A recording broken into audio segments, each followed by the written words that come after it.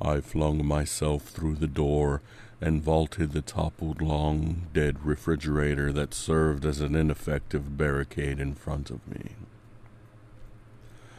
My legs propelled me through the room into the small hallway on the other side. I couldn't stop to eat the expired contents of the fridge, appealing to me despite their stench after several days without food. The shrieks of pain and cries for mercy around me spurred my body onward and filled me with unexpected energy in spite of my hunger. We were at war. I came to a halt in front of a small bathroom.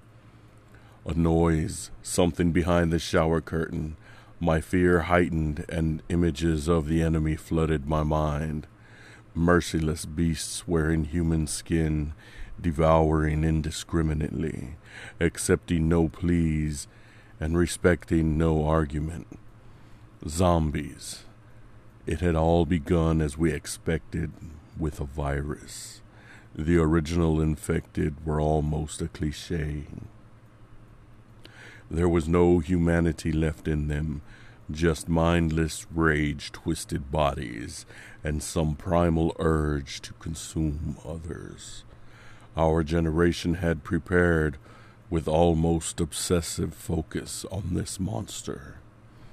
The first wave was eradicated with almost laughable ease. We were not prepared for adaptation. We were not prepared for the creature we bred by destroying the instantly recognizable zombie. A creature with more tact. More of the first zombies were killed at close range, you understand, since longer range attacks were less likely to be fatal.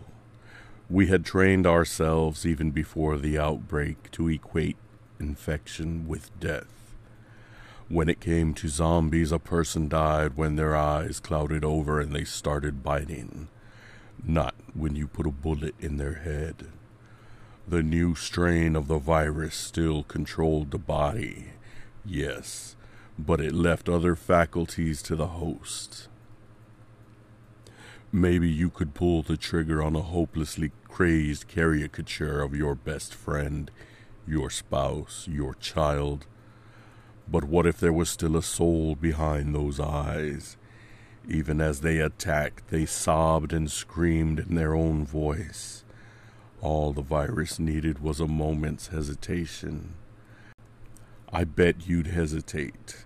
I did, which is why now I could only watch as my arm wrenched back the shower curtain, my hands reaching for the cowering child, why I could only beg for forgiveness before the virus used my mouth to tear ragged, bloody hunks from his body, why I couldn't even vomit as my hunger dissipated with the now sickeningly familiar taste of human flesh. We were at war, and I am the enemy.